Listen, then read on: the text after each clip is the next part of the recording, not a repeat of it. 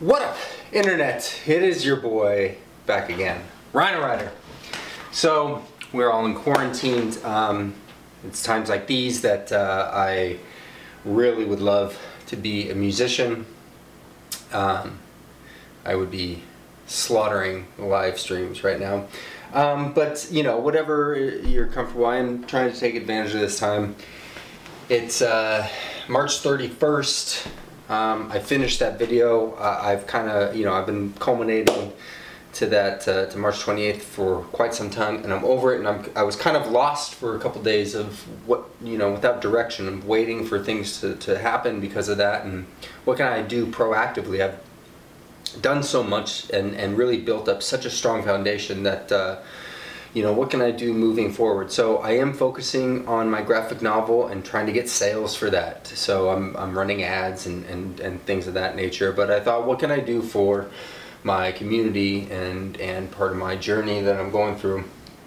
And so I have a stack of my scripts there, and some of the better feedback or better views on my channel have been ones where I talk about script breakdown, breaking down scenes, stuff like that. So I have a shit ton of knowledge in this space, so I'm just gonna go and start and do a full script analysis. Hold on.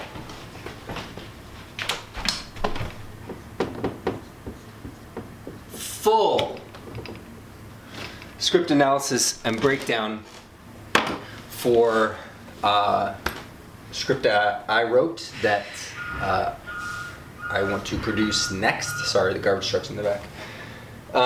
After the Anthill this year, so I want to make this film next year. It got close a couple years ago. We've had investors, things of that nature, but to reference my video, they were all C players, and they took a 116-page script and whittled it down to 83. And I was able to whittle it down to 83, still maintaining the integrity of the story, but they wanted more deaths. I had to open the scene with the death scene, just really typical C grade notes on a script that I think is fantastically complex, and it's all female cast, and it's just really, I think, explores the intricacies of female-to-female relationships in a group setting.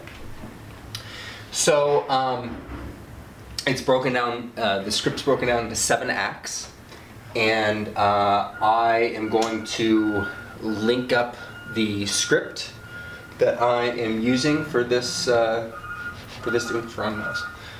demonstration, or for this video series. I'm just gonna go and chop this up in, later, and see what comes out of it, and see how far I get today, and possibly do another one tomorrow, and so on and so forth. So anyway, this is the seventh draft, dated July 16th, 2015, and so I'm just going to start from the fucking title page, and the script's linked up, so you can open it up and follow along with me if you want. I start with a quote. I don't always do that. And the quote is not something I completely made up. It's something I read online, something similar, and just kind of adapted it into my own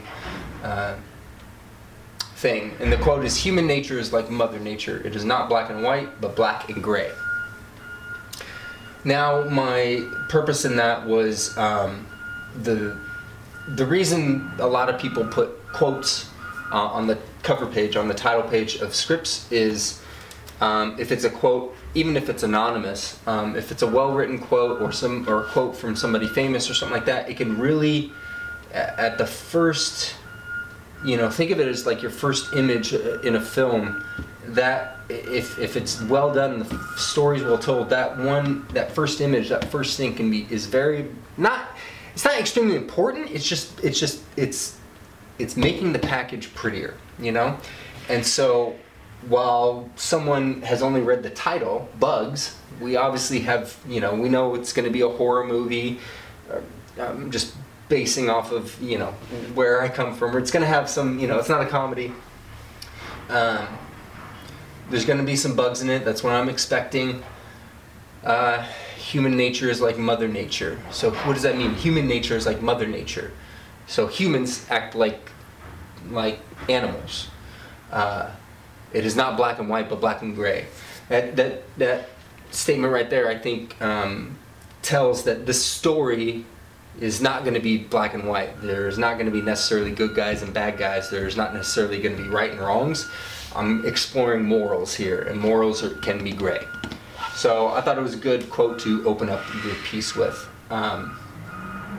Scroll down to, okay, the first scene. I haven't read this in a while, so, okay, oh, the opening. So talk about the opening image. This is great. This was all cut out. Yeah, this eventually got cut out, but fade in motel room, bathroom carnage. So here I open the film and I open the screenplay with that same quote, and it's Skyler, our main character, doing a voiceover. And what I'm showing here is basically where the climax of the film happens. I'm going to go through this entire thing. I'm not going to include the last act in the climax. Just, you know, I mean, I don't really care about spoilers or whatever, but it's easy enough to you'll get the value without necessarily having to have the end scene. But we're in it ends in a motel. And there's carnage and blood everywhere, and you know, footprints and blood. No people seen, no bodies, but just carnage and chaos. And there's gentle buzzing. Stuck in the puddle of blood as this fly buzzes a few more times as Skyler finishes the voiceover. I did a couple teaser trailers having Abby, who was at the time going to play Skyler, doing the voiceover, and same thing, just an extreme close-up of a bug moving. And yeah, so we open with that. Okay, and then the next scene, so I'm not going to just say, let me tell you why I opened with that. I opened with that for the same reason that I put the quote on the cover page. Is it's the opening image of the film. You should always have an opening image, and your opening image should always be thought about. It shouldn't just be the first image, or it could be the first image, you know, in the story, but that image should, doesn't always, and I'm guilty of this as well, it should represent what the film is all about. Hold on, I'm going to pause it right there.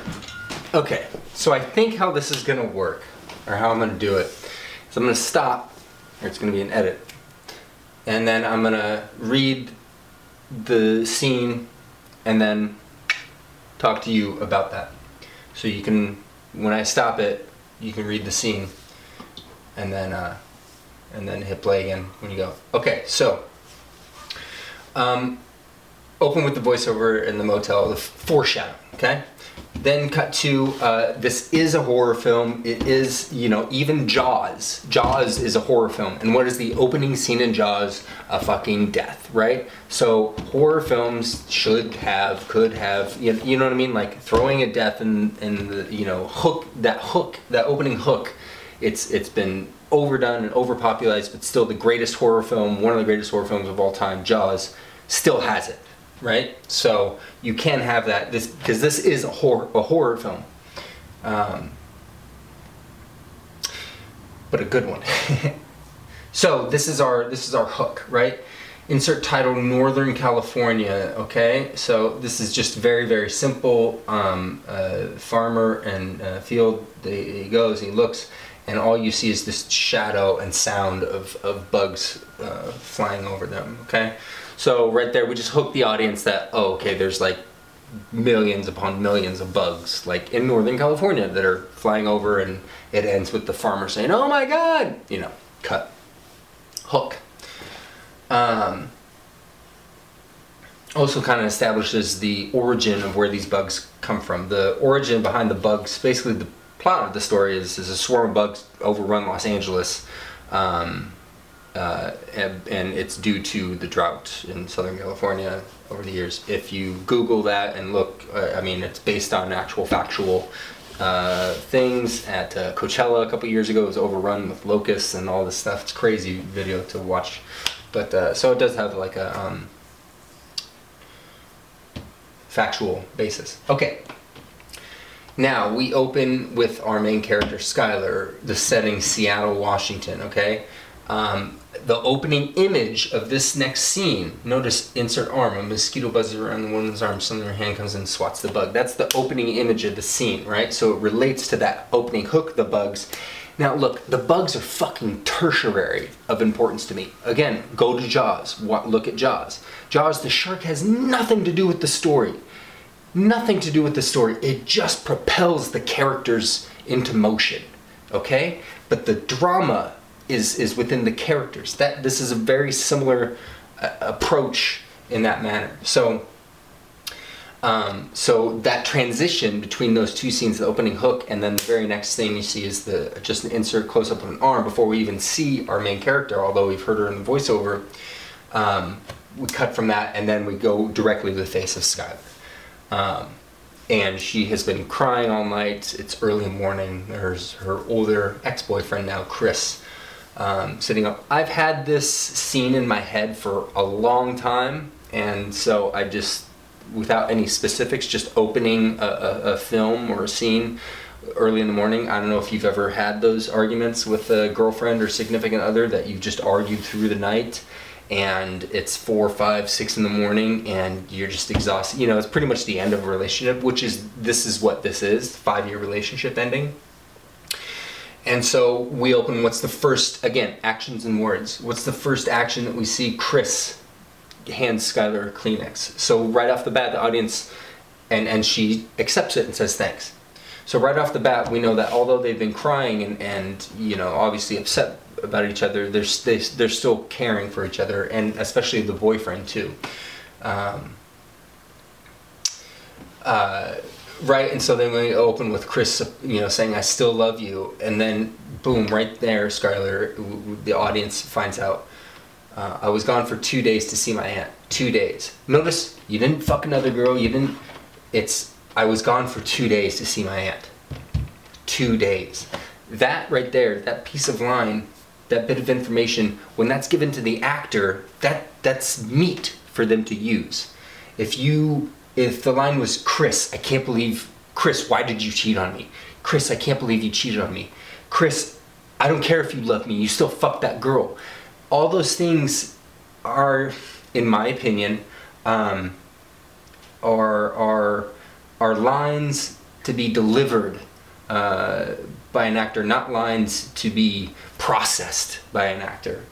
And I think great writing, you know, when people talk about dialogue and stuff like that, that's what it is. You need to give the meat of it. This is why it's fun to do a script that nobody's ever seen, that hasn't been shot yet, because you have nothing to compare it to. You know, if I was doing Seven, a script analysis of that, well, as soon as I read the scene or read the line, you can picture in your head who's delivering it. And so this way we stay with the paper, which I like.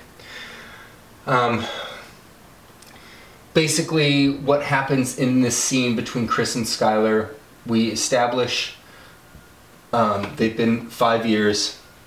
We establish that Skylar's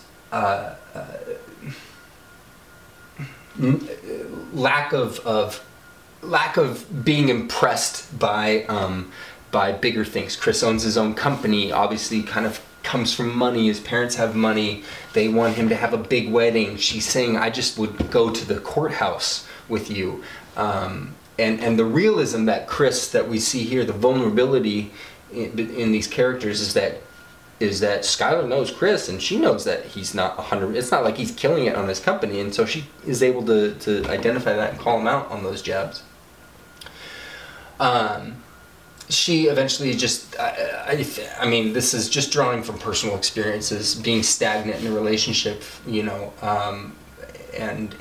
but still loving each other, you know, and this is how relationships end, you know.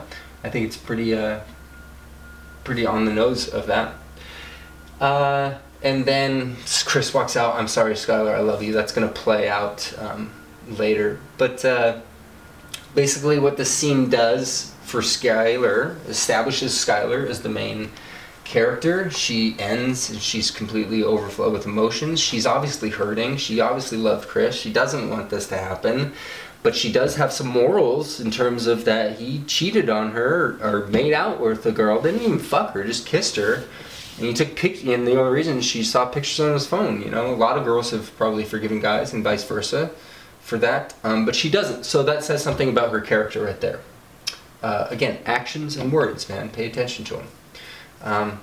Okay, and I'm on page 7, and I'm going to read that scene, then we'll interior Molly's bedroom morning, and then we'll do a little breakdown of that. Finished? Okay. I'm going to start adding the page number that I'm starting on. Maybe it'll help you keep track. Okay. So, we've established Skylar. Established that she's just broken up with her boyfriend. And the next thing she does is we introduce Molly, her best friend. Molly, they don't live together, obviously. Don't live in the same area. And the reason that I can show this is that interior Molly's bedroom, early light in the morning sun creeps from behind the curtains, right? So we see sun coming in. And then when I was picturing to shoot this exterior Skylar's house, she stands on her deck, hot mug of tea in her hand, and we're going to be in Seattle. Their setting is in Seattle, so I thought by putting her outside, you could have it raining or show the trees and stuff like that. Just show the contrast, because Molly lives in LA, which we'll find out here in this scene.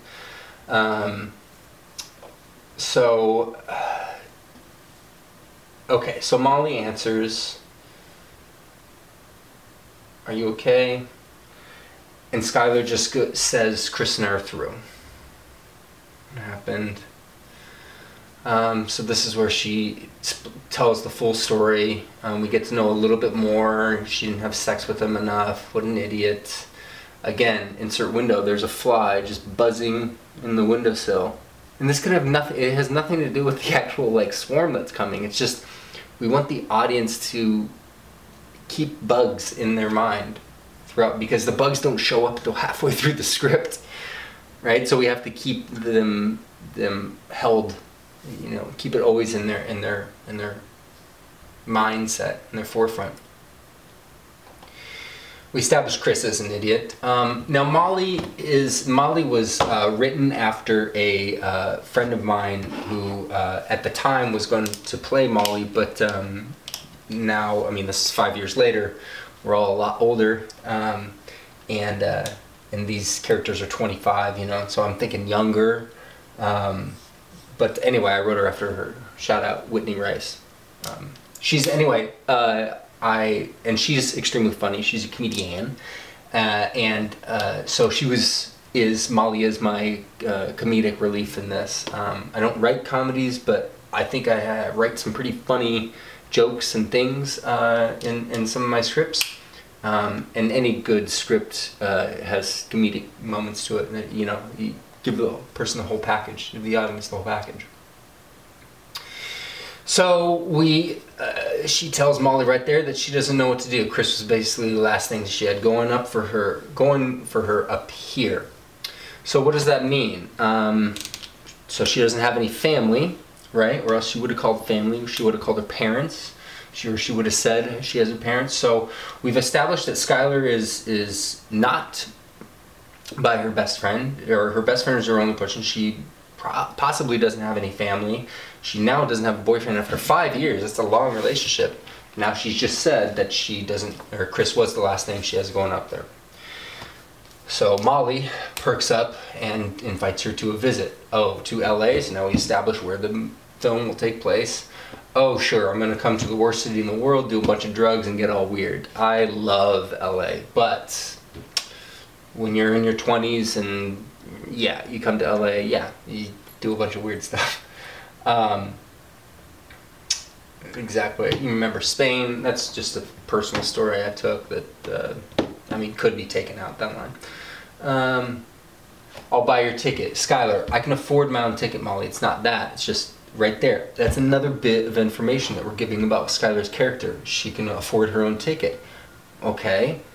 Alright, so she's obviously somewhat independent. Even though she's coming off of a 5-year relationship, she's still financially independent. It sounds like she can buy her own ticket. It's another bit of information, just building this character.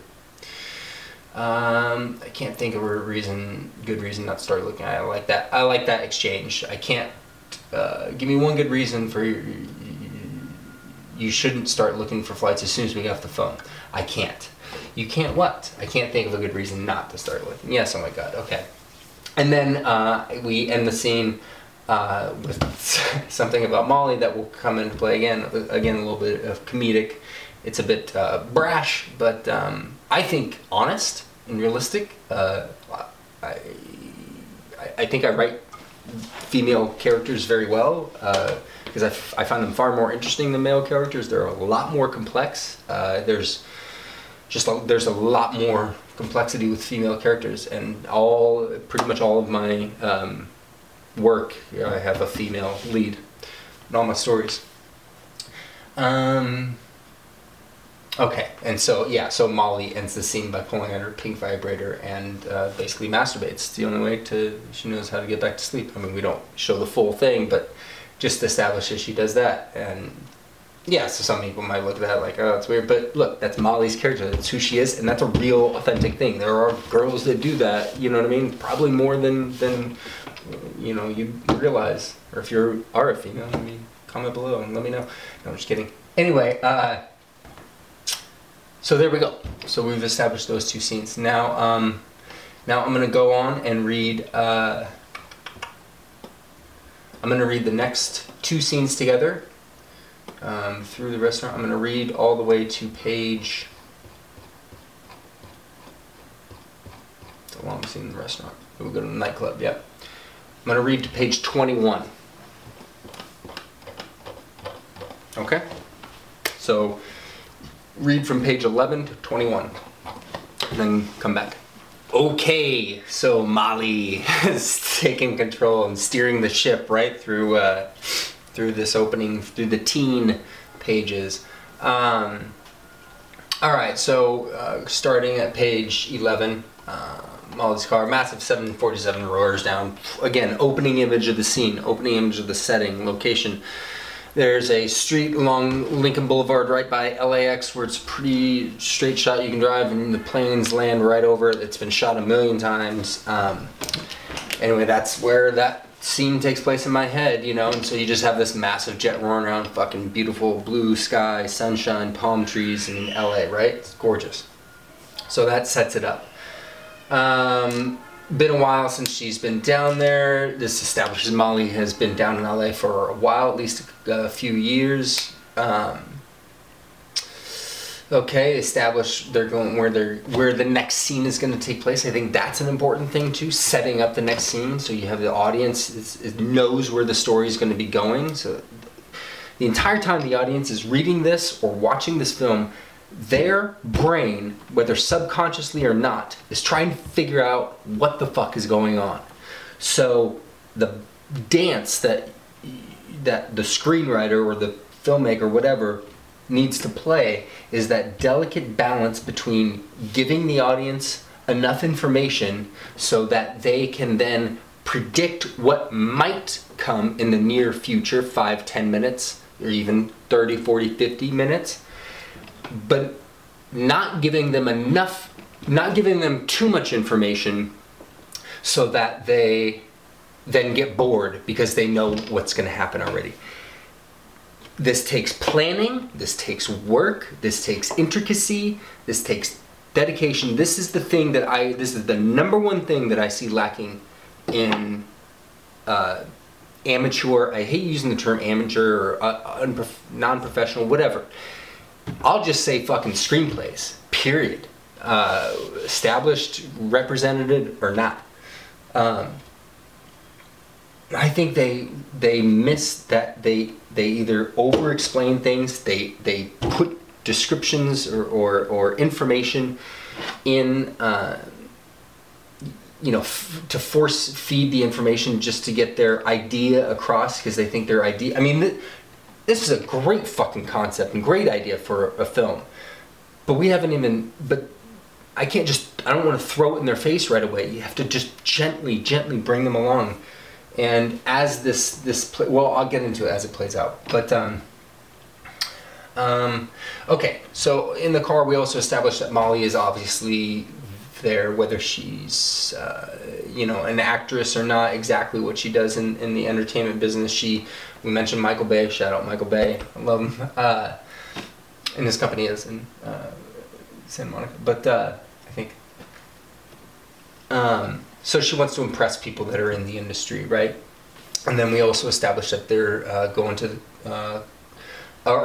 we established the next main character, who is Jane. So how I had this, there's 5 characters, right?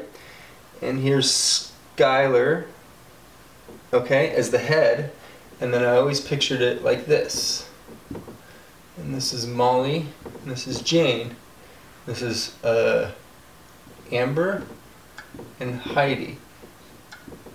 And Skylar is the focal point. And these, if you will, would be the good side leading up, and this is the bad side, but it's all directed and centered around Skylar. So we've established Molly, and now we're establishing Jane. Skylar obviously knows who Jane is, because she says, "Do you still see Jane?" And we see Molly shift a little bit, not as much since her show got picked up, so obviously Jane's an actress as well. And you know, busier or you know, in this script is so, I wanted to really get some stuff out and really you know, talk about the industry as well. And so in this world, in this case, Jane is, you know, her star is higher above Molly's.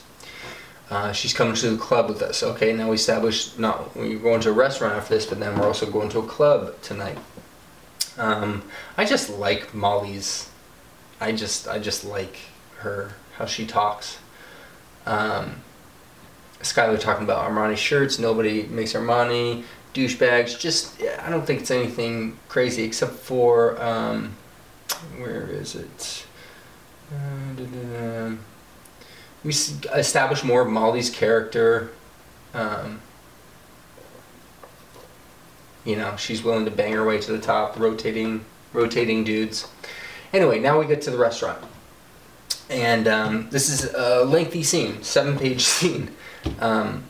This whole script, you know, there is a lot of dialogue in it. I'm usually anti-dialogue, and this, I wrote this script before my breakdown, and before I have this new kind of method of how I approach to writing, outlining a script and stuff like that.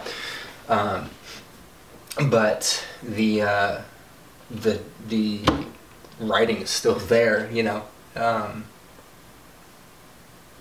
So anyway, so 7-page scene. Yeah, could this be edited down a bit? Yeah, but and I say to write the whole thing without dialogue. Yes, and you can write this whole thing without dialogue. And this is the point: when you have a story that is structured well, where the character's actions and the place that you're putting them in just propels the story forward, that allows you the breadth to have to, if you want to explore dialogue, and you can write dialogue well, here's your chance to do it. This is what Tarantino does.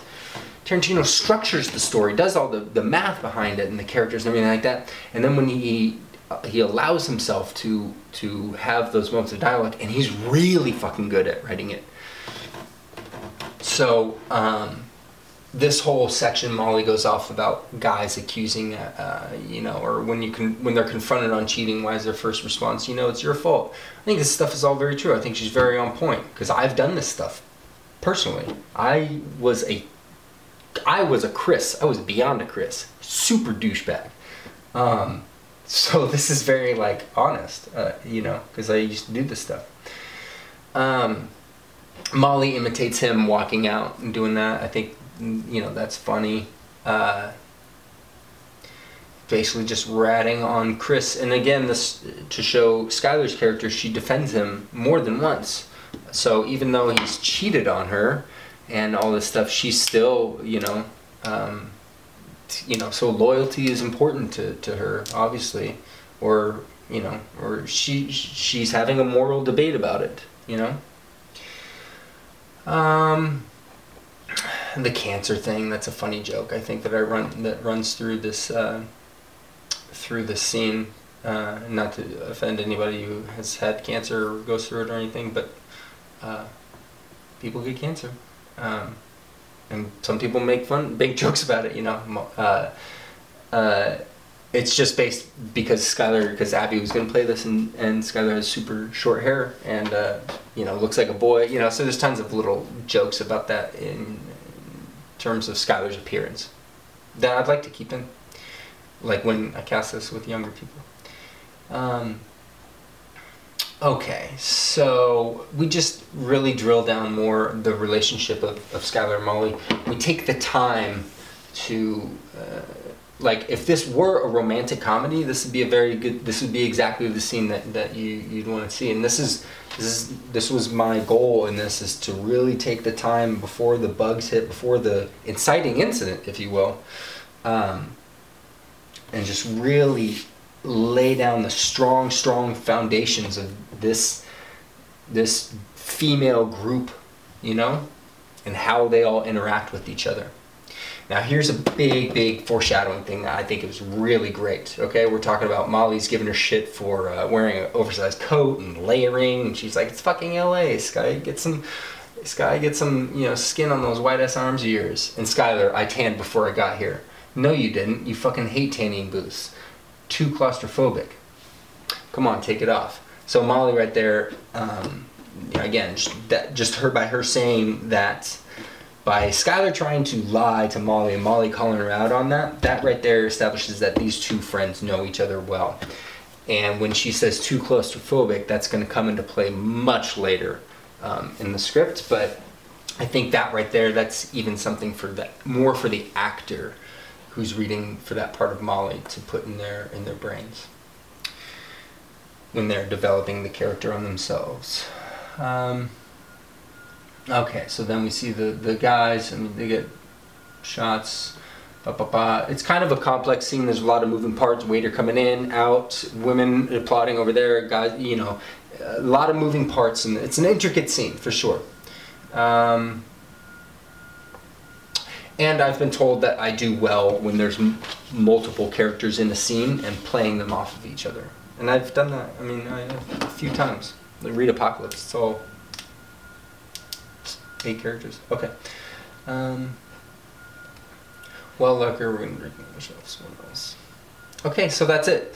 So again, just really even more so established the strength of Molly and Skylar's relationship. We established who Jane is, and that she is maybe not, looked at it as definitely not as close as Molly and Skylar are, right? But she is a player in this story. And we establish Molly's goal of wanting to get Skylar, wanting to have Skylar hook up with the dude. We establish a lot about LA, about the industry and things like that. And then we cut to that night in the nightclub. And so I'm going to read that. It's another long scene. And so pause now. Read. Starting on the bottom of page 21. Okay.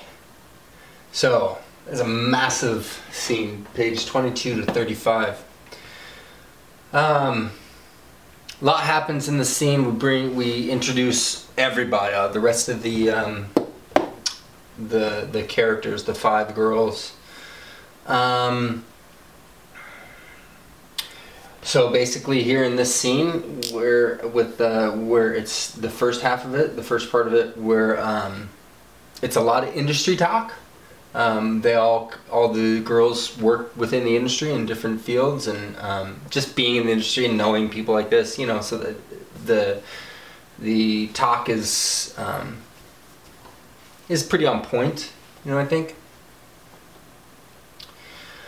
But the big thing about this scene is that we we find out more history between Molly and Skylar. We know that they grew up together, living in Arizona, and or lived across the street from her until Skylar had to move to Arizona to live with her aunt, and we find out why Skylar doesn't have any family, and she lost both of her parents in a plane crash. Okay. And so Molly and Skylar obviously grew up in Seattle or around there. And then after high school, Molly came down to California, and Skylar didn't. And so, I mean, Jane's just a bitch, right? She's the villain in this story.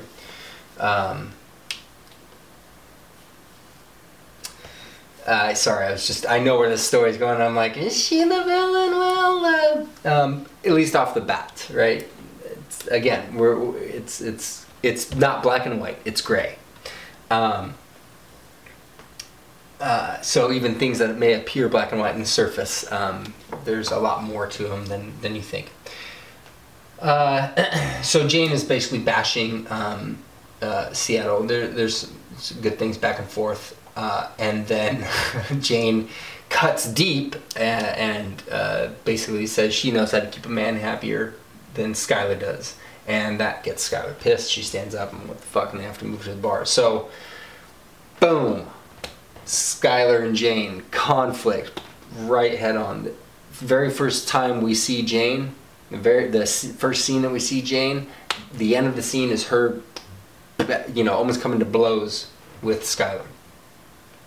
And then the next part where they go to the bar, Skylar, we establish, Molly isn't really even that fond of Jane either, and Skylar saying, you better not be turning into this, it just shows where their relationship is at right now, which is important, because this story is all about Skylar and all about her, relationships.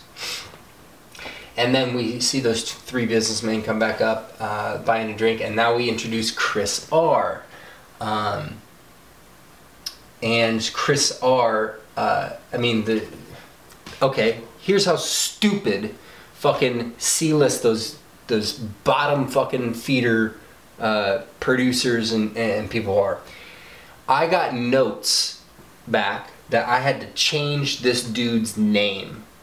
Or eventually I just cut out the first Chris. I cut out that opening scene, which is not also bad as well, But they were too fucking stupid to realize that I named this character Chris for the exact serendipitous reason that the effect that it would have on this character as it would in real life, in a real scene. Like, Chris is a really common name. This is definitely something that could happen. She could meet another Chris, and this Chris is the exact opposite, or the apparent exact opposite of the first Chris. Like, this is like, I don't know, this is good writing, I think. And so I just remember getting that note and being like, you guys don't know what the fuck you're talking about. I don't talk to them anymore. And then we also, and I forgot to mention it before in the restaurant scene, but there's some bugs. There's a bug flying on the burger, and then there's a bug in this guy's drink. Again, we're just keep hitting that bugs thing to the audience, so it's always there. The one of it in the drink doesn't work as well for me, but I still like it. Boom. So she tells her story, and everything's the opposite, right? Where are you from? From Seattle. Chris, I love Seattle. Oh, okay. What else? Should we go join your friends? No, I don't like her friends. One of them's a cunt. Oh, it's Jane, isn't it? Yeah, how'd you know? Oh, she works on set. Oh, I'm a writer. What TV show do you work on? No, I work on film. Like, everything that Skylar kind of is assuming, I think, or at least the goal for me in this scene for him was, Skylar's hitting down here with who this guy is, and he's over-delivering. Right? So he's cute, she thinks he's cute, he's charming, he has money, he has a job, blah, blah, blah, blah, blah, blah. And so she's, interacting, doesn't want to engage, doesn't want to fall for him that quickly, that strong. So is keeping the engagement, the conversation very surfacey, but everything that he answers with is over-delivering to her, and making him just raising his stock in her eyes. Yeah, and so right here, at the end of the scene where Skyler takes a heavy drink of martini, hey, you want to go dance with me? Sure. And that's when Skyler's decided that she likes this guy. And so then we cut to the dance floor. Here's an interesting thing. Again, like same with like flashbacks, montages. I try to absolutely not use.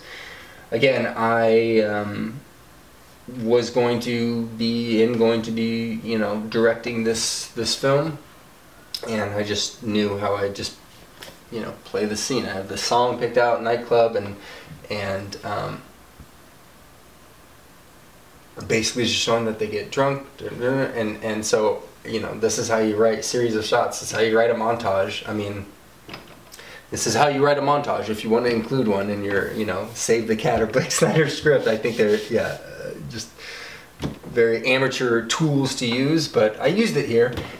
But I still, you know, bent the rule a little bit by the last shot is, you get where I'm going with all this. So I think that's my personal style of adding to the montage.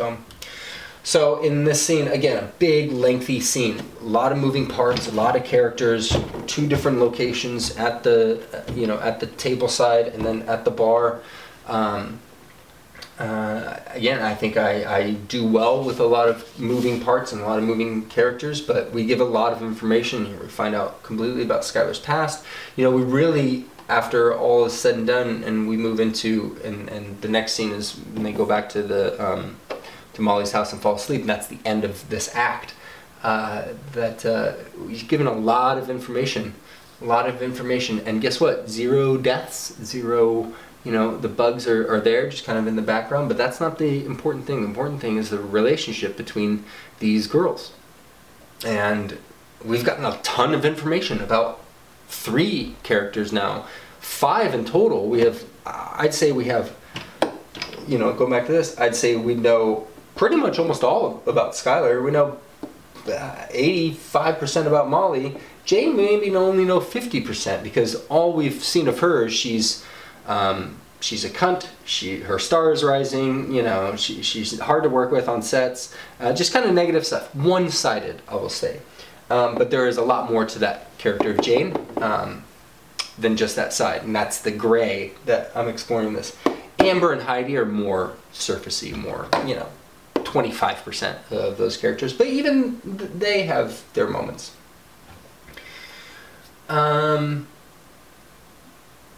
Okay, and so that's it. Oh, I did include that one. I cut this scene with Heidi and Skyler.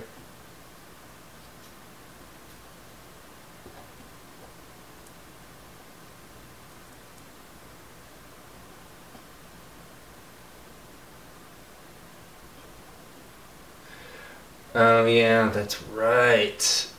I didn't read the last scene. It's actually to 36. And that's again, this was something that was cut out, whittling down, but Molly has a secret as well. Yep.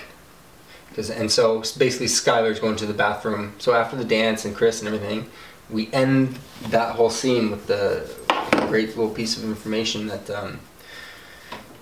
and we get to see Heidi more, but she tells Skyler that Molly's had a pretty rough past year too. It's good that you guys get to catch up. And Skyler doesn't know what she's talking about. And Heidi, oh, Hollywood bullshit. And so Skyler just, well, I mean, she's drunk first of all, so, you know, whatever. And she's like, oh yeah, bullshit. Yeah, she's had a rough year too. Yeah, not regarding it of anything. And then dissolve. And then we're into the living room at night, and well, let's go ahead and I'll stop it right here and then read this last scene, starting at the bottom of page 36. Alright, so that last little scene, I forgot how good this script gets. I forgot about Molly's secret. Okay, so Molly and Skylar come home. She's talking. She's obviously head over heels about Chris. I mean, right now we are 37 pages in, and if I didn't show those bugs, you know, in the scenes, and very well don't need them. It just kind of goes with the theme, but like this is drama, right? This is just relationships. This is drama. This is love, loss, things of that nature. This isn't jump scares. This isn't scary bugs, people screaming. Nope, none of that. You haven't seen anybody die. No screaming, blood, like that. We open. We know where it's going because we opened with the showing the motel and the blood and the carnage and this voiceover, this you know, doing. But like, good God, we're 37 pages in, and for me, from my perspective, where my head goes is, if this is good writing, if this is entertaining writing, which is feeding us the bits of information that we need, like I was talking about, keeping us, the audience, interested enough and engaged enough to continue going, which I believe that it is.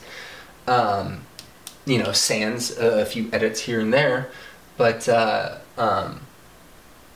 it's an entertaining read, and 37 pages in, and we know where it's going to end. How the fuck are we going to get there? That's what I love to see in a script and a story, in a film, all that kind of stuff. Is like, how are we going to get there? You know, like, it's so good. I want to spend more time with these characters, but then we throw in an event that changes everything. It's cool. But yet these relationships are still established. So now, how are these relationships going to work after this big event? They get better, worse? You know, I like it. And now no one's safe, because we end this scene, right? Skylar's drunk, like blackout drunk, and the last thing that she says is, you know, Skylar's already, good night, okay. Molly bent down and kisses her forehead. Molly, good night, Sky, I love you. Skylar's already practically asleep. Skylar, love you too. I'm sorry you had a bad year. Molly stops and looks at Skylar. What do you mean? Skylar's unresponsive. Molly brushes away and turns the lights off. She walks to her room. That's a great way to end it, because it sets up, you know, for this moment to happen again, for this confrontation to happen, because obviously something happened to Molly and she didn't tell Skylar, and Skylar's supposed to be her best friend. You know, when something horrible happened to Skylar, she turned to Molly, so why didn't Molly turn to Skylar when something bad happened to her? Relationships, gray, not black and white, gray. Anyway, so that's the end of that act, Act 2. And I think this is going to be, I think I'm going to call it for this video. I'm going to end it there at Act 2, at page 39. And so, yeah, maybe I'll just include the script. I don't know. We'll see. We'll see what I'm going to link in the description below. But if this was helpful, insightful, if you'd like to see more of this, please just leave a comment. If one person leaves a comment saying they'd like to see more, I will make another video. If yeah. So how about just that? If just one person would like to see me make another one of these videos, leave a comment. And if somebody leaves a comment saying they'd like to see it, and it's not my mom or somebody else I know, just to, you know, so they can see my face again, somebody who, let's say, is new to the channel, that newly subscribed, or if you leave a comment and subscribe to the channel, then I will know that you are not an existing member. So, new member, if you haven't subscribed to my channel yet and you got some value out of this and you'd like to see me continue on with 1 and 1 and 2, which is what we covered up to page 39. It's a 116 page script, so if you'd like to see me continue to make these videos, please subscribe to my channel and leave a comment below on this video. And if I see that, at least one person who subscribed to my channel and left a comment, I'll go ahead and make another video. So, alright, that's it. And thanks for watching. In the meantime, take this time to look inside and like I've said before, if you're able to, you know, whatever, if you have any sort of frustrations or things in your life before any of this virus and everything happened, before, you know, the quarantine or anything like that, you know, I think you should really take this time to self-reflect and when you put that mirror on yourself, man, and you start to put your own shit into your work, whatever that may be, writing, singing, drawing, anything. Everybody has a creative side, or a thinking side. Like, go internal. And this is coming from someone with bipolar disorder and who's fucking out of their batshit minds crazy. And I'm telling you, go internal. Go inside. I think it's a safe place when you are able to make it a safe, when you're able to, I don't know, when you're able to make that connection between, you know, creative side of your brain and this practical bullshit three-dimensional world that we live in that's been just so confused for such a long time, that I think when you really look inside, you'll find inspiration. And with inspiration comes motivation to do something that you love, and when you're doing something you love, I believe that leads to happiness. So let's all do it together. Yeah, okay, that's it. I'll quit going on. Remember, one new person, subscribe to my channel and leave a comment below on this video, and I'll make another one of these. In the meantime, go write your story. Rhino Writer out. Peace.